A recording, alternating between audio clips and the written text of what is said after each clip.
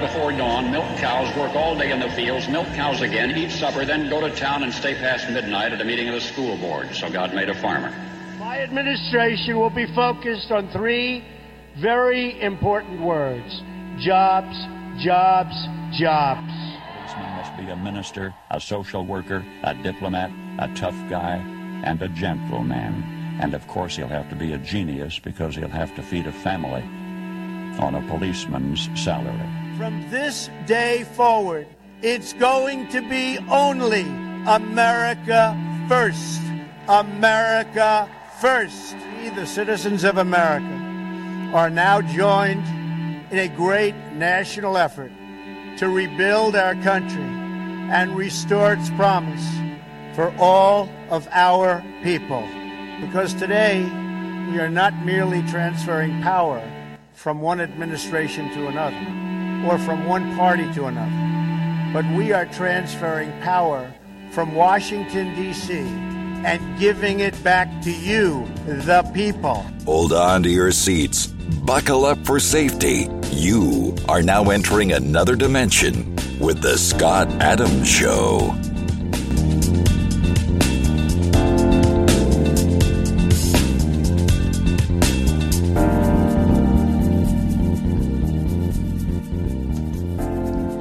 And that's right, my name is Scott Adams. You're listening to The Scott Adams Show, and today is the day when Leonora comes on to talk about her literary corner. We're going to do that at the end of the show, but welcome to The Scott Adams Show, Leonora.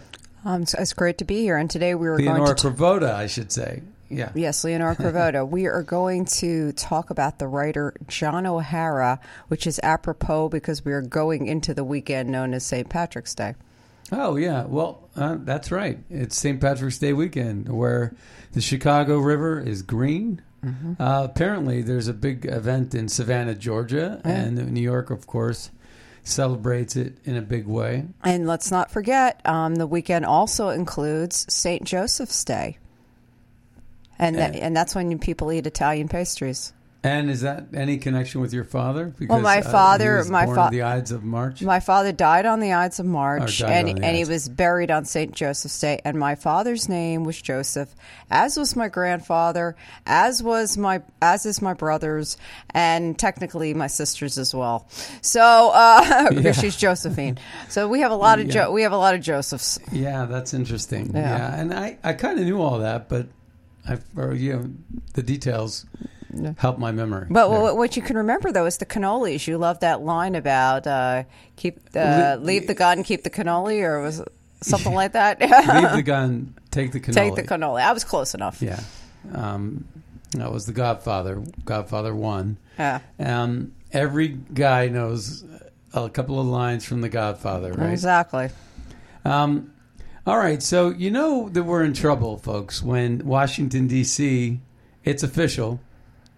It's official. Washington, D.C. now allows voting by illegals, green card holders, and foreign nationals. I was surprised the other day when there was a committee hearing, and there was the really pretty black woman, but yet she was very radically left and didn't want to get to the truth, and she wanted to obstruct the truth.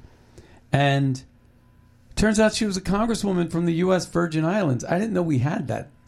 Yeah, well, they do vote, the U.S. Virgin Islands. No, but a congresswoman? Congresswoman from the U.S. Virgin Islands. Well, I guess we must have them. I mean, we don't hear about them that often, but that's we where have. She's from. Her last name's Pinkett. No, we actually do have these people, but you never hear about them. You know, when you hear about these areas, you hear about them when the election is taking place and the territories are all coming in and the voting polls. And they're all liberal. Of course, like they're all Samoan, liberal. The Samoan region that they want to add 2 senators from, or Puerto Rico, where they want to add 2 senators from, or Washington, D.C., where they want to pack the Senate. They're all liberal. They're 1,000% liberal. Like they make Chuck Schumer look like a conservative. Yeah. You know, they're just radical socialists, commies. And the Democrats want to bring them into the fold and trash our Constitution. I mean, it's absolutely insane that my Democrat friends who vote for this crap over and over again, can't see the forest from the trees. Well, you said that. They stand there, and they say, my Democrat friends I'm talking about, they stand there and they say that they care about the Constitution. And you'll see Democrat congressmen and senators talking about democracy. It never matter that, we always get corrected. It's a republic. But we understand that. But they're always saying it's a democracy. And that's why we're giving up all this money to Ukraine in the name of democracy. Well, it turns out that the Azov battalion, the racist, white supremacist Nazi group that Ukraine cultivates, what was basically involved with the J6 attack, infiltration of a Trump rally that was organized to protest. Wait for it. They were trying to protest election fraud. Mm-hmm. They were promoting election integrity. And all these video clips are coming out saying, not only suggesting that Epps was, an informant. Epps won't talk to anybody. Epps had a big mouth on J6, but Epps has remained silent everywhere else.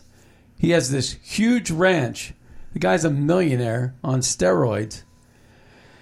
And somehow, the FBI is protecting him, and so is Adam Kinzinger when he was in Congress, and so on and so forth. But it's game over. If we're going to be giving $5 million to a black person because of slavery that nobody in California endorsed ever in their history, California was never a slave state. They were exempt from it. Yeah. Yet a California that's already paying high enough taxes is going to have to pay, I guess it's about $600,000 per San Franciscan. And I said, never ever live in a place where you have to pay reparations for a crime you didn't commit. Yeah. And that there was no victim living.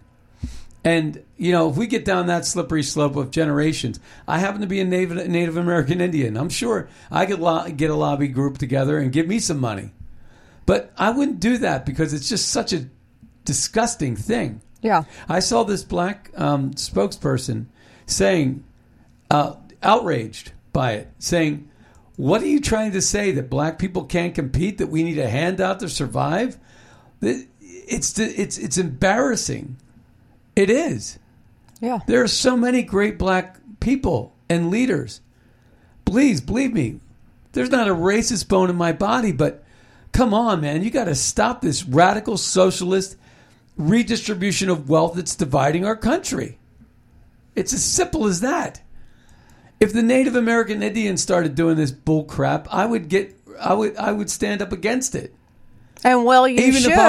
Even if I was going to be a benefactor of it, I would stand up against it because it's not right. Jeez, it doesn't take a rocket scientist, and believe me, I'm not one, to figure this out, right? Yeah. I'm far from a rocket scientist, trust me, but I have common sense. That's why I like that Knowles guy. He was in the committee, and they were trying to suggest he didn't have his degree in medicine to talk about the genital mutilation of children. He said, but I have common sense and I have a brain and I know how to read. Right. And I read my research, and it's disgusting. This just sounds like a really bad idea. Yeah. But you're doomed when you got the capital of our country saying now they're now allowing voting by, and New York is going to be next, and California is going to be next, and this is what they're trying to do. This is what they're trying to do. This article says it's official. Washington D.C. now allows voting by illegals, green card holders, and foreign nationals. Several national grassroots organizations on Monday joined America for Citizen Voting to voice opposition to the new law. Local resident voting rights that allows non-citizens to vote in D.C.'s elections. So here's what I say. I said it about reparations. if your city is engaged in reparations, move the heck out of that city. Right. Remove yourself from that tax base and don't give them a penny of your money. Not one penny.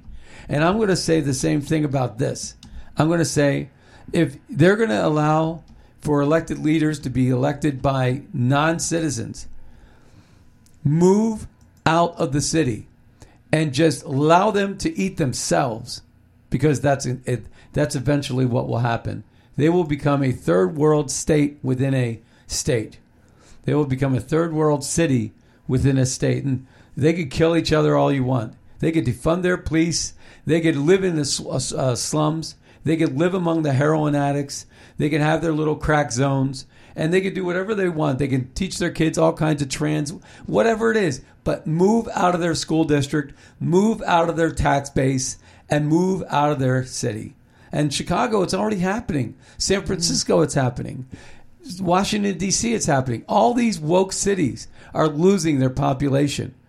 All the good people are leaving, and all the trash is still there, left behind. I feel sorry for them, but they voted for this because they allowed themselves, weak-mindedly, they allowed themselves to be conned by these politicians. And this is the way our country is going to go if we're not careful. Right. We're going to read the brochure. We're going to fallen into a trap. And all of these things are happening amongst us right before our eyes. I say they want to defund the police to allow high crime so that they could push digital currency. If you don't want crime, then don't walk around with money. That's not the way it used to be. You used to be able to walk around with your own money. Yeah. And you had a police force that would create law and order on the streets. We used to say no to drugs. Remember the frying pan? Yep. But now you can't even afford the egg in the frying pan. The only thing you can afford is the drugs. Yeah, that's right, because they're giving them away. Because we don't want addicts shaking on the streets. It's absolutely absurd. It's flipped upside down. And again, I say shame on my Democrat friends. I have a lot of friends that are Democrats, and I don't know why. Well, that's how we have the majority of our friends, is because they're Democrats, although we have some Republican friends. My friends, I've sat down, I've had beers with these guys, and they're liberal. And you're like, one of them's a union worker, a couple are, very professional, successful. But they're often the children of union workers. Yeah. No, not these really elite people, anyway. And let's not mention names. Yeah, of course not. But a lot of people, and you just wonder, how is it that you can bring yourself to voting for this stuff? Don't you see aren't you the driver that, don't you want to be the driver that looks 3 cars down to see if there's an accident occurring? Yeah. And then pump the brakes? At some point, you can't just be so in the moment that you can't see where this is all going. There's a strategy and a plan for all of this. You can't just believe what they tell you. Carbon footprint, that's a good idea. Save the environment. When there's no proof that any of these changes and modifications to energy are having any impact whatsoever on the environment. And Leonard Nimoy talked about the ice age in 79, that we would be a desert by 2000. Greta Thunberg said that by 2023, we would be wiped off the face of the earth. And you can go on and on with Al Gore and everybody else. They're all wrong all the time, yet they still get the platform, they still get the mic, and they're still talking about it. Meanwhile, we got another ruse going on with the housing crisis. It turns out that they don't want regional banks anymore. And this was the plan all along. Although Republic Bank is being bailed out. Yeah, but that's because there's a lot of pushback. 11 banks are pledging $30 billion in deposits to First Republic Bank. Look who's on the board of these banks, though. Yeah. Okay, these are woke banks. Yeah. And, Silicon Valley Bank, they were all radical lefties. I think Obama was on the board. Hillary, the Clintons had board members. And they were and Gavin Newsom, of course, was corrupt. Yes, of course. In bed with the Silicon Valley Bank, hiding vineyard money, in the bank and stuff like that. And yeah, of course, they're going to bail themselves out. Are they going to bail out anybody from the East Palestine? I don't think so. Did they poison them to death? No. So it's, two different standards of business.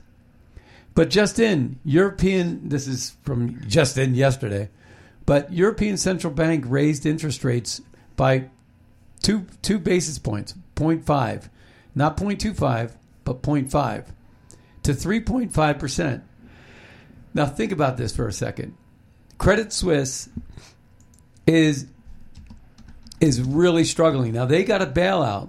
They did get a bailout of like $54 billion where they were bailed out. But they're raising the rates, and they know this is creating pressure on banks of that size and magnitude. So, the question remains, will Jerome Powell and the Fed, I guess it's around March 21st or something, they're going to meet, March 21st, 22nd. Well, that's early next week. Yeah. So they're going to meet, and they're going to get together, and they're going to decide whether to raise. I think that they wanted to raise 0.5 to really get inflation down to 2%, right? But now, with the collapse of the regional banks, the pressure, on these banks because they're having to sell assets because of run on the banks, it's a very volatile time for banking.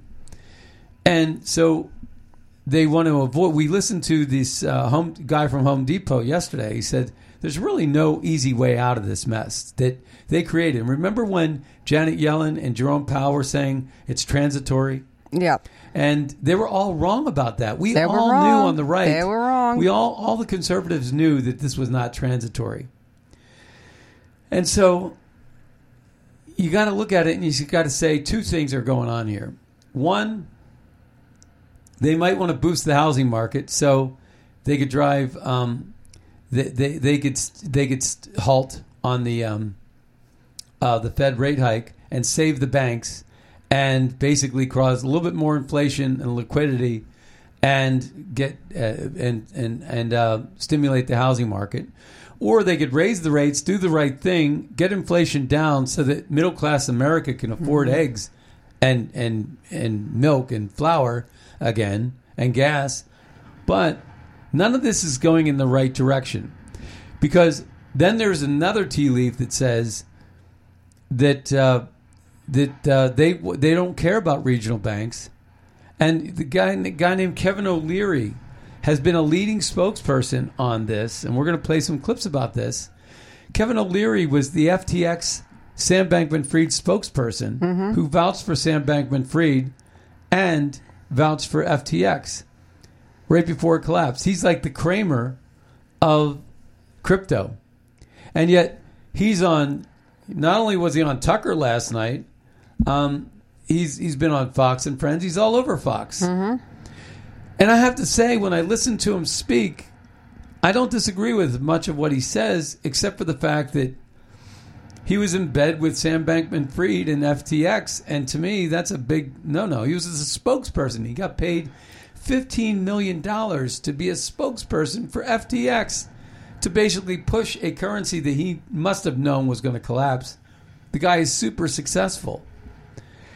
So you wonder then what this ruse is, because a lot of these con artists aren't that bad at it. You know what I mean? They're really good con artists. Yes, they're good con artists. I mean, they're not going to come out and they're not playing checkers. They're playing chess.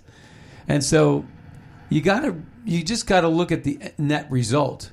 And the net result is the things that this guy has touched, he has made money and everybody else lost. Does that make that guy a good guy? No, it does not. No matter what good things he says, it doesn't make the guy a good guy if he's constantly winning and everybody else is losing at everyone else's expense. See, that to me is not looking out for your neighbor. But it is interesting that the European Central Bank raising it 0.5 points might tell the Fed it's okay to green light a rate hike. So that's why that data is important, because I think if Jerome Powell needed any bit of courage to keep on the right course, which is to raise rates to slow the inflation, that would be it. And I think he's going to look to that. and say, well, if they did it, I can do it, and then I don't look so dumb. But if they do it and they have a good win and I don't do it and our economy collapses, then I'm going to be blamed for it. But there's the other part that if he raises rates, I think secretly there might be something to this narrative or this rumor that the 5,000 regional banks, we don't need so many. So Kevin O'Leary is one of the chief spokespersons. He sounds like a conservative a little bit, and you're going to hear a clip that showcases that.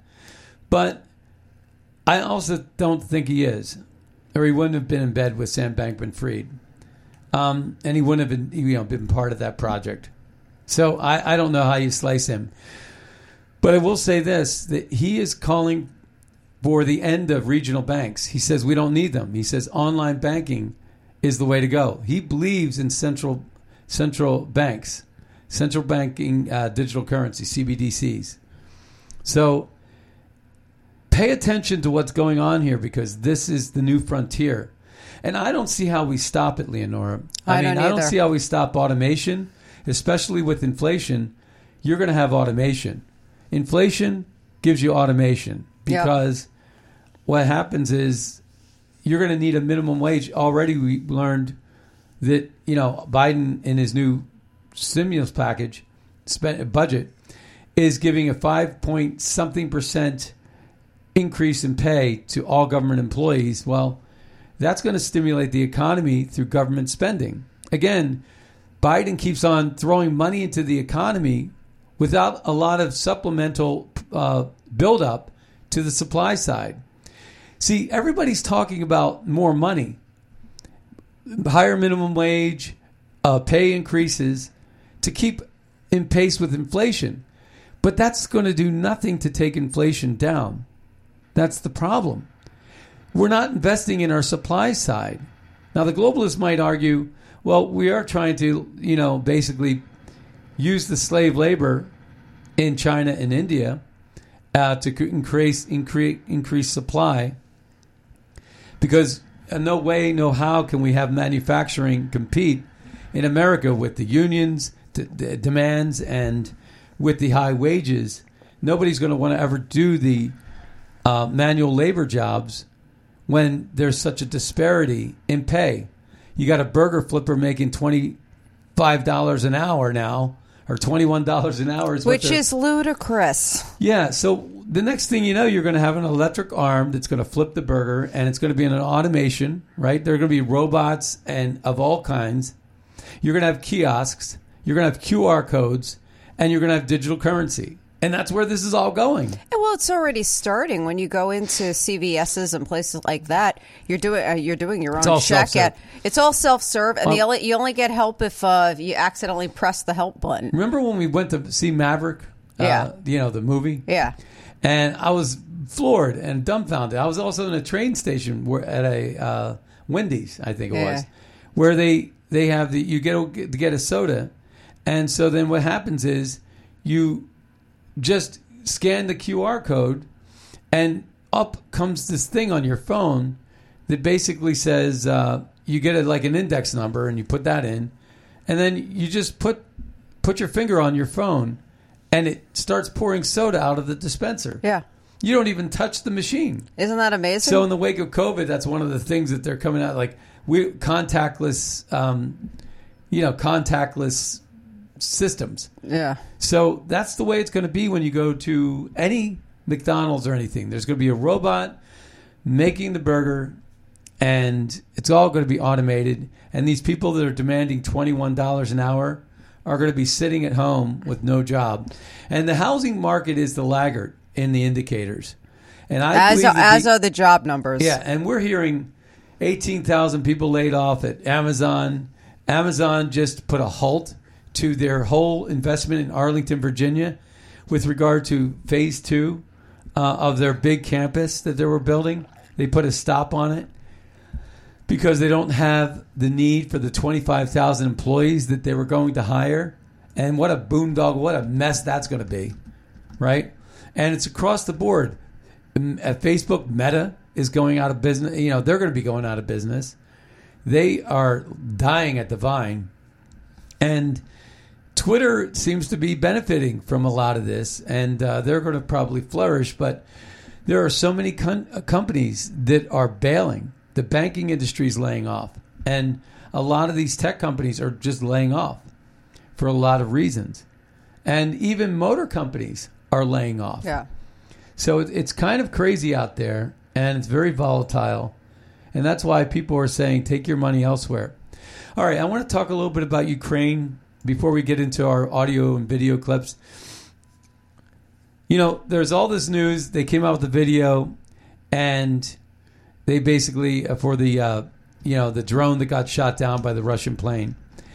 And, you listen to Brian Kilmeade, and it's like, they blew up just today, he said this.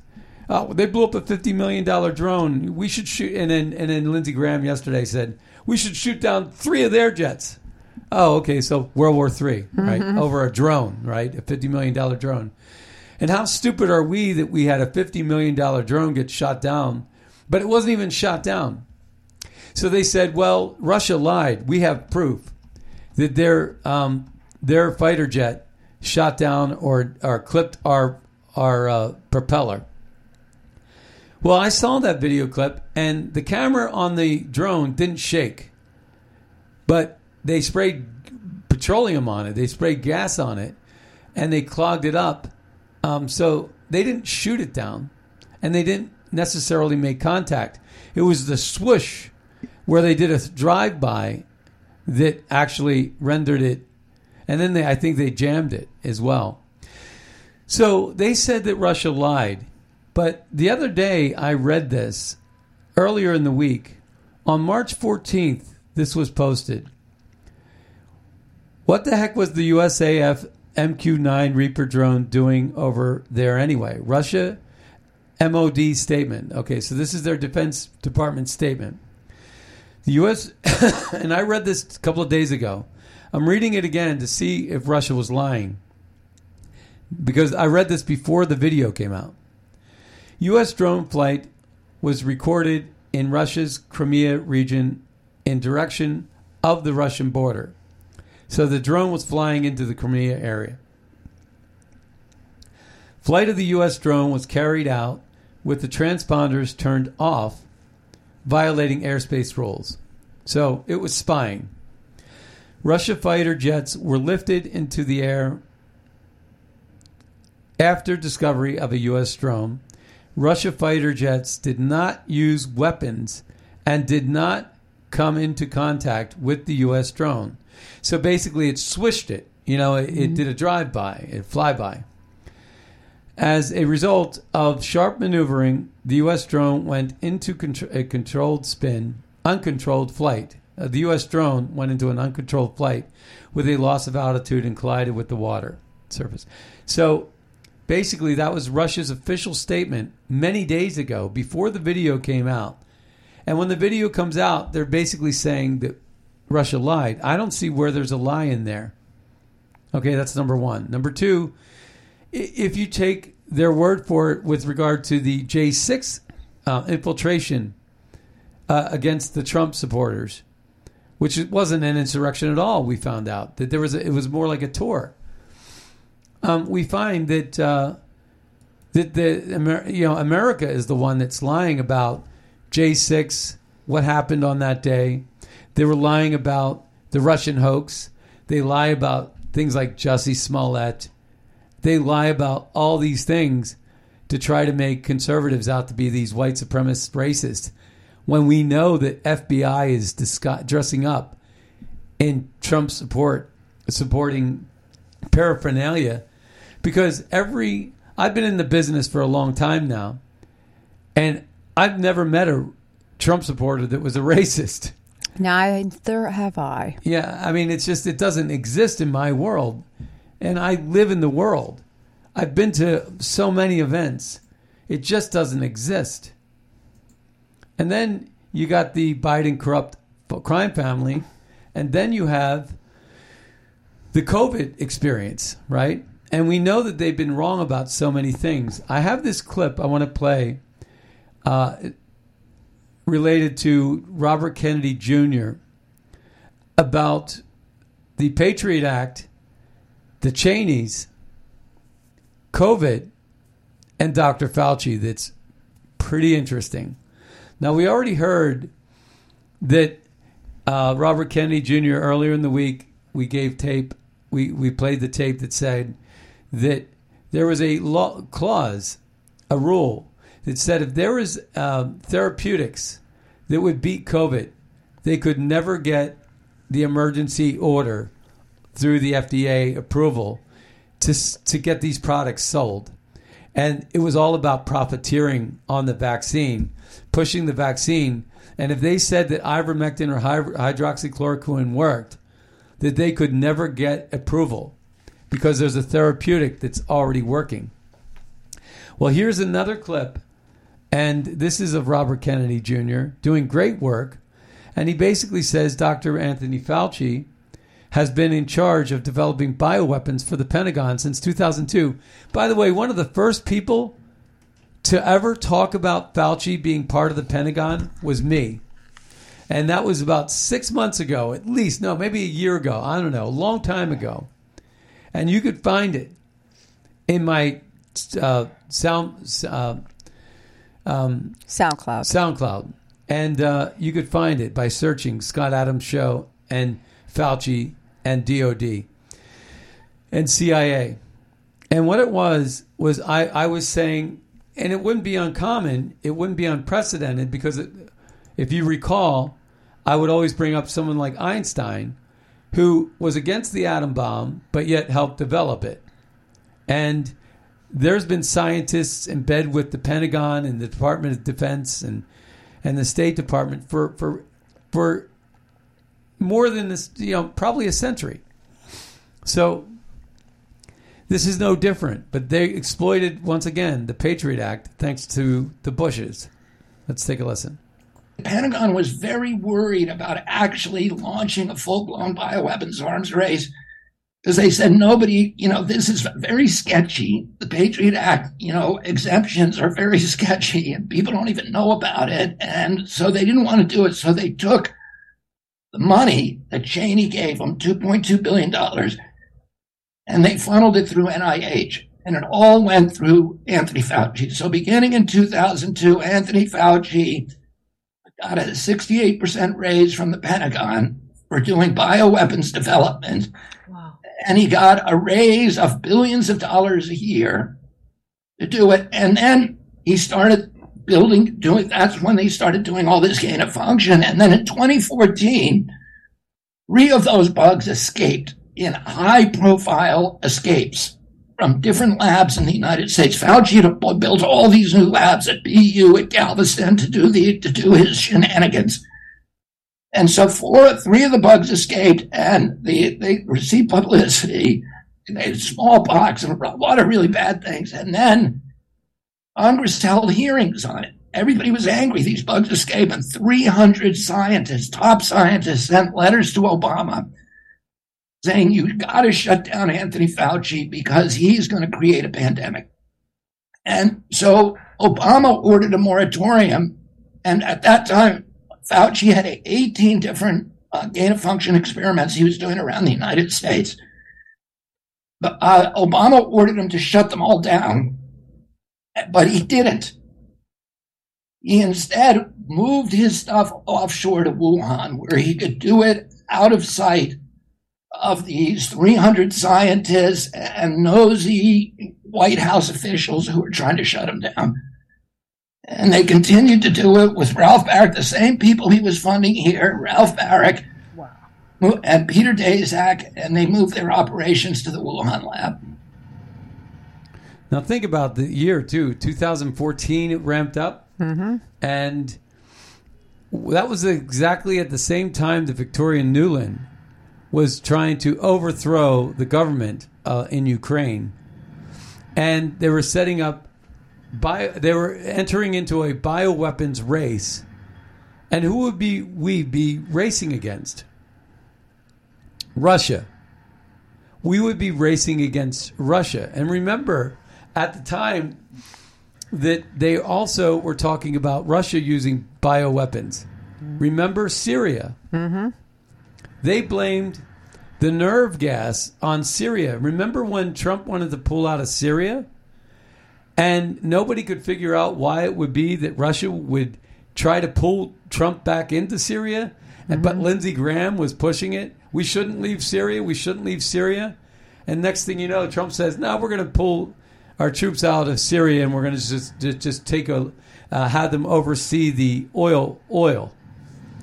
And that's because Lindsey Graham and John McCain at the time were financing ISIS rebels as mercenaries to watch over the oil pipelines that were going into Europe and Africa. That's, again, why we destabilized Libya and Egypt.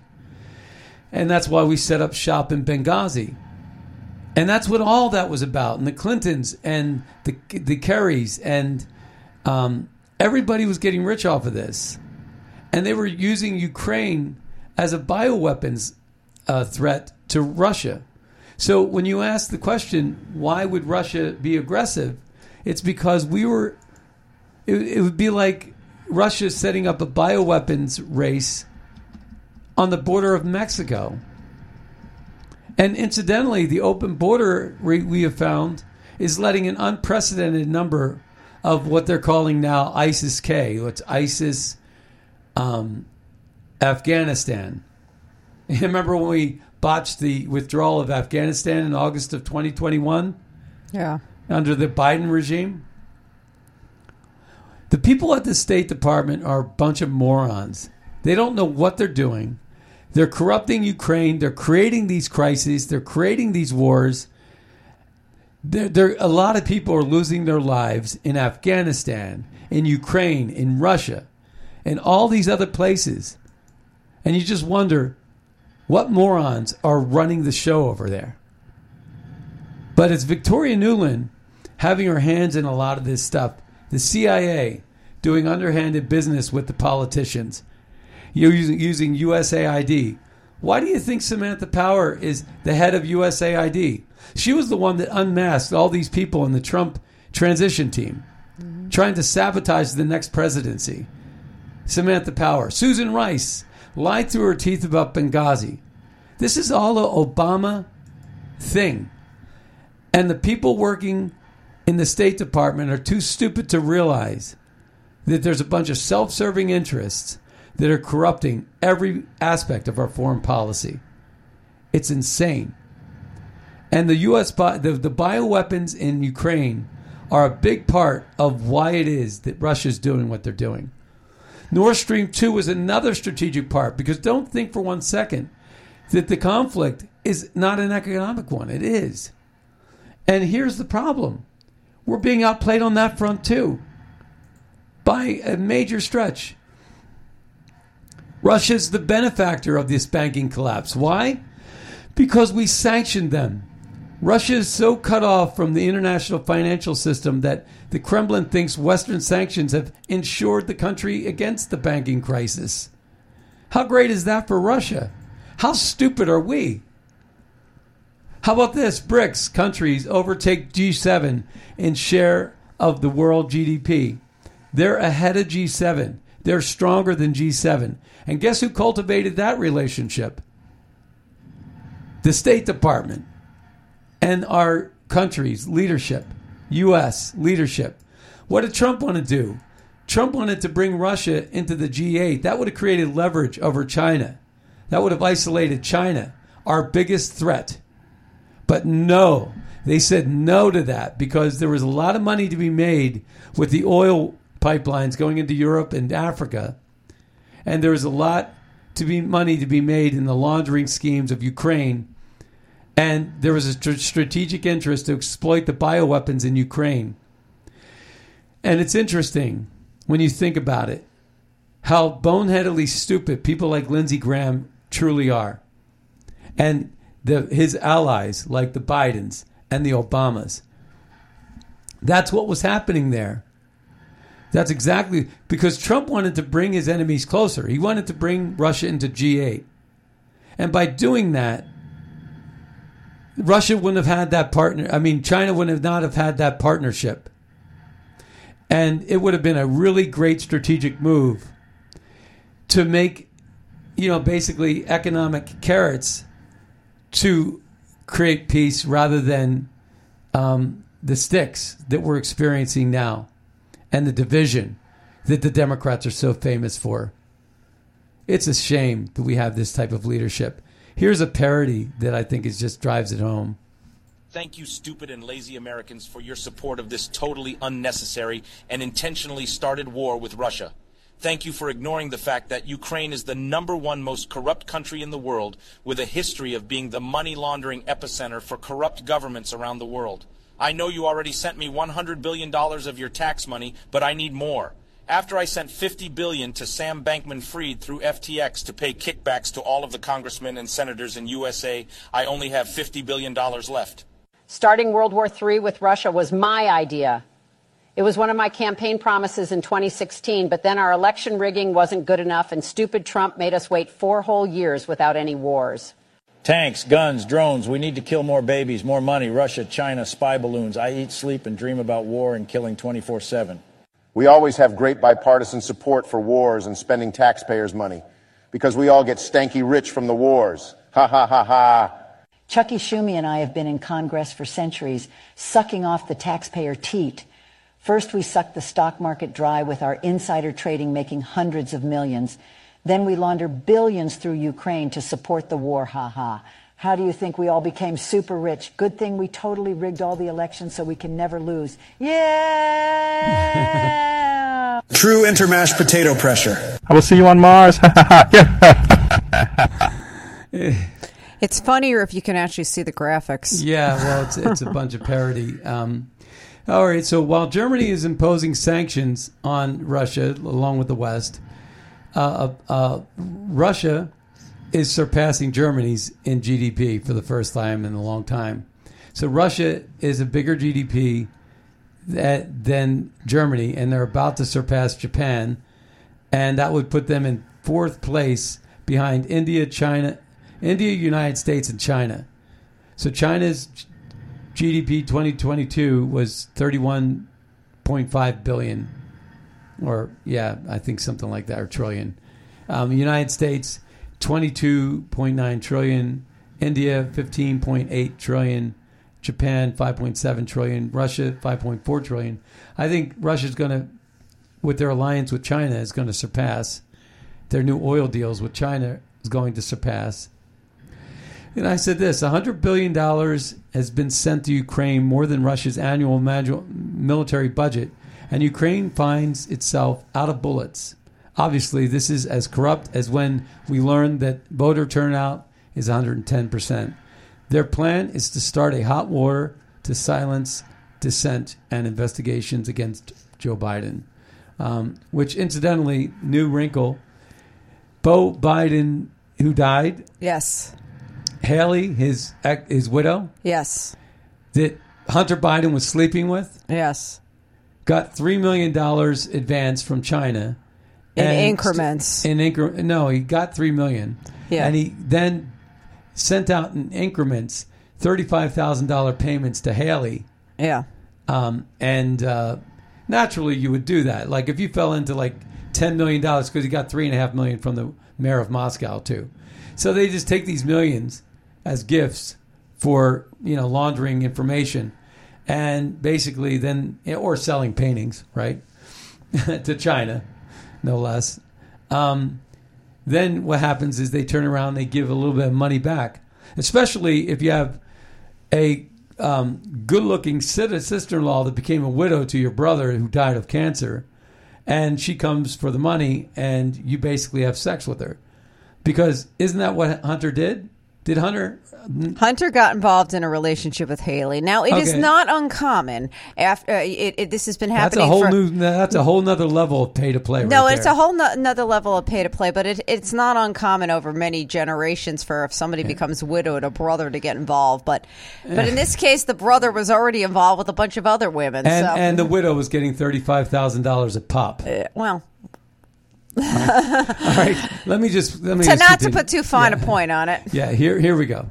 So this is Tucker Carlson asked where all the money was sending to Ukraine is going. So let's listen. So leaving aside the dead certain fact that the U.S. military probably should have enough of its own ammunition, now they're all invoking Ronald Reagan. Remember, peace through superior firepower? Weakness invites aggression? Speaking of weakness, the U.S. military increasingly is weak. And part of the reason, there are a number of reasons, but one of them is we're sending all this stuff to Ukraine. So there's the military question that no one seems to have answered. But there's also an economic question. Where's all the money going? So we've spent more than Russia's typical annual military budget in Ukraine, and yet the Ukrainian military is out of ammunition again? Okay. That might be a question for Zelensky.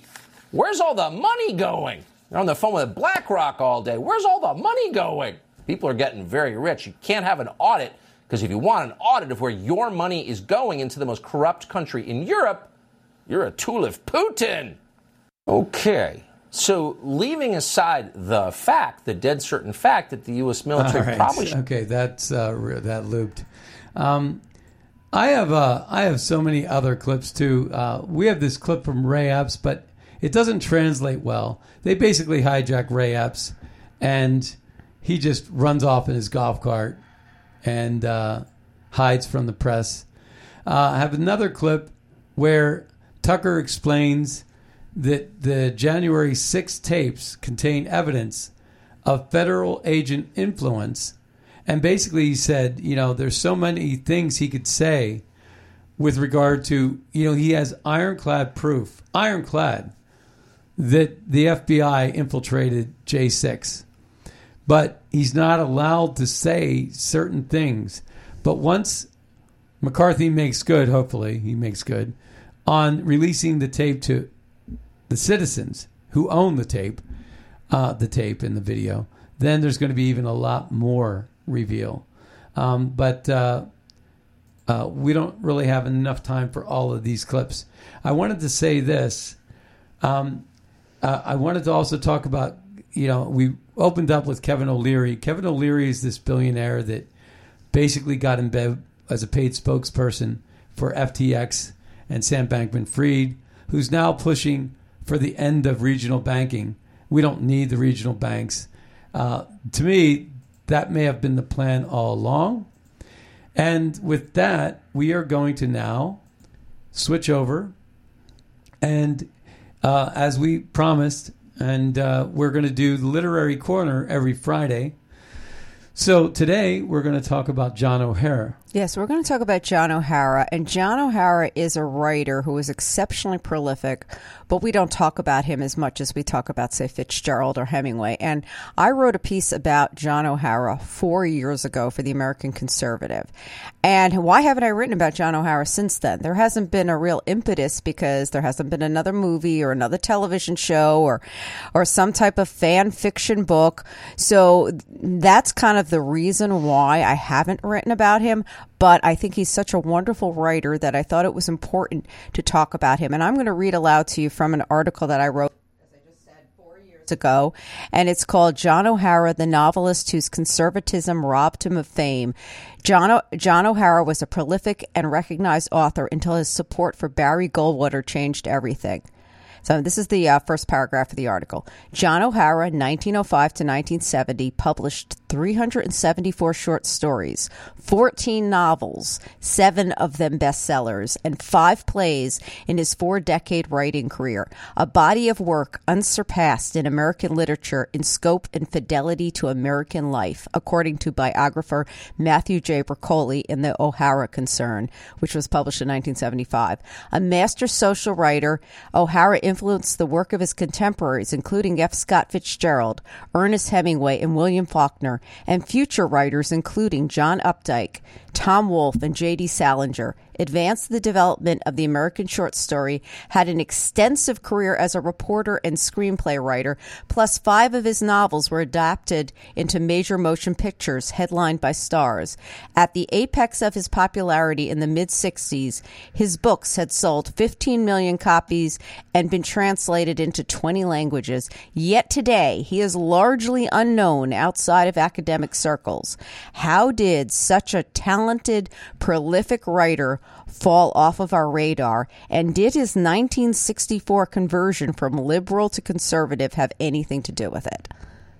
So that's a mouthful. And then he also did the movie. He wrote the movie Butterfly. Well, I just was saying that. 5 of his novels were made into major motion pictures headlined by stars. One of he which was a bit of a conservative. Yeah, well, that's what happened. And my theory is, as I just said, he wrote 14 novels. He wrote almost 400 short stories. He virtually invented the short story at the New Yorker. He was a journalist. He was a screenplay writer. He was exceptionally well known. When his films came out, if you put a tagline in there saying, based on the novel by John O'Hara, that helped sell the film. Yet in 1964, he supported Barry Goldwater. And he had been a liberal, but then he had some type of epiphany where he started moving towards the right. And Scott, what was interesting about this, he was moving towards the right just as everybody else was moving towards the left. So at the point where he should have been taking his rightful place in terms of being recognized from a literary perspective, being recognized by Hollywood, being recognized by academia, everybody was going left. And so it's interesting to think. What year was that? 64. So that was in the wake of the McCarthyism. Exactly. And then the Hollywood basically pushing this communism thing, and communists were victims of McCarthyism.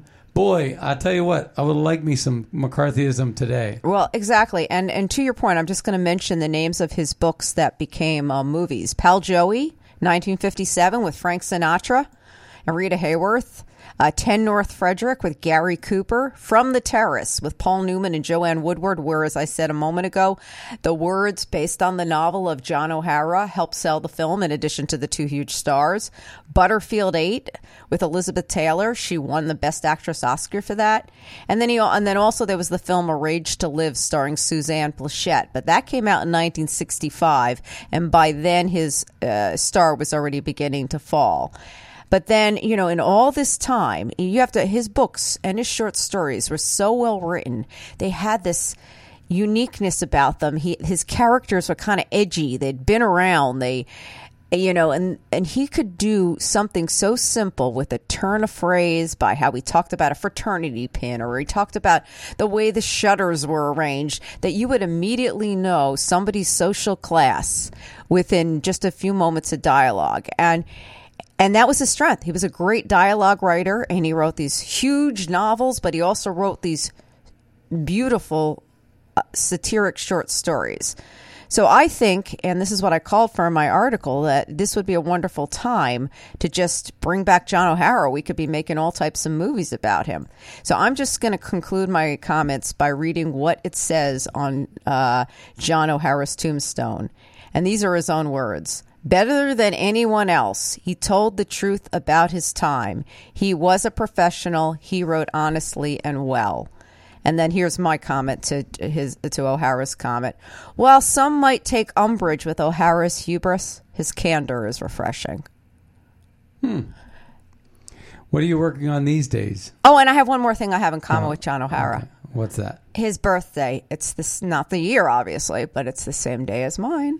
Oh, that's great. Yeah, January 31st. All right. Yes. Aquarius. Yeah, of course. What am I working on these days? Well, everybody should go to Spectator. You can go to American Conservative and find my article about John O'Hara, but you should also go to spectator.org, where I write for now, and you can find my most recent article about Hollywood, about the Oscars.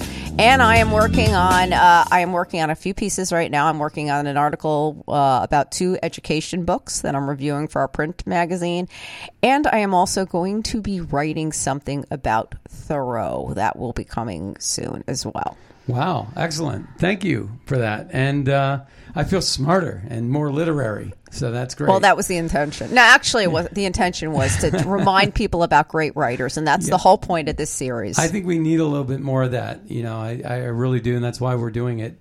Every Friday at the end of the show, we do Literary Corner, and we're going to continue to do it. I think it's refreshing. But with that, I want to thank everybody for tuning in today. Be sure to check out magapack.org to find out how we're advancing America First policies to make America great again. Also, use Red State over at MyPillow, Red State, as your promo code over at mypillow.com. And with that, my name's Scott Adams. My name is Leonore Kubota. And we'll see you next time Just to bury my kids right up to there.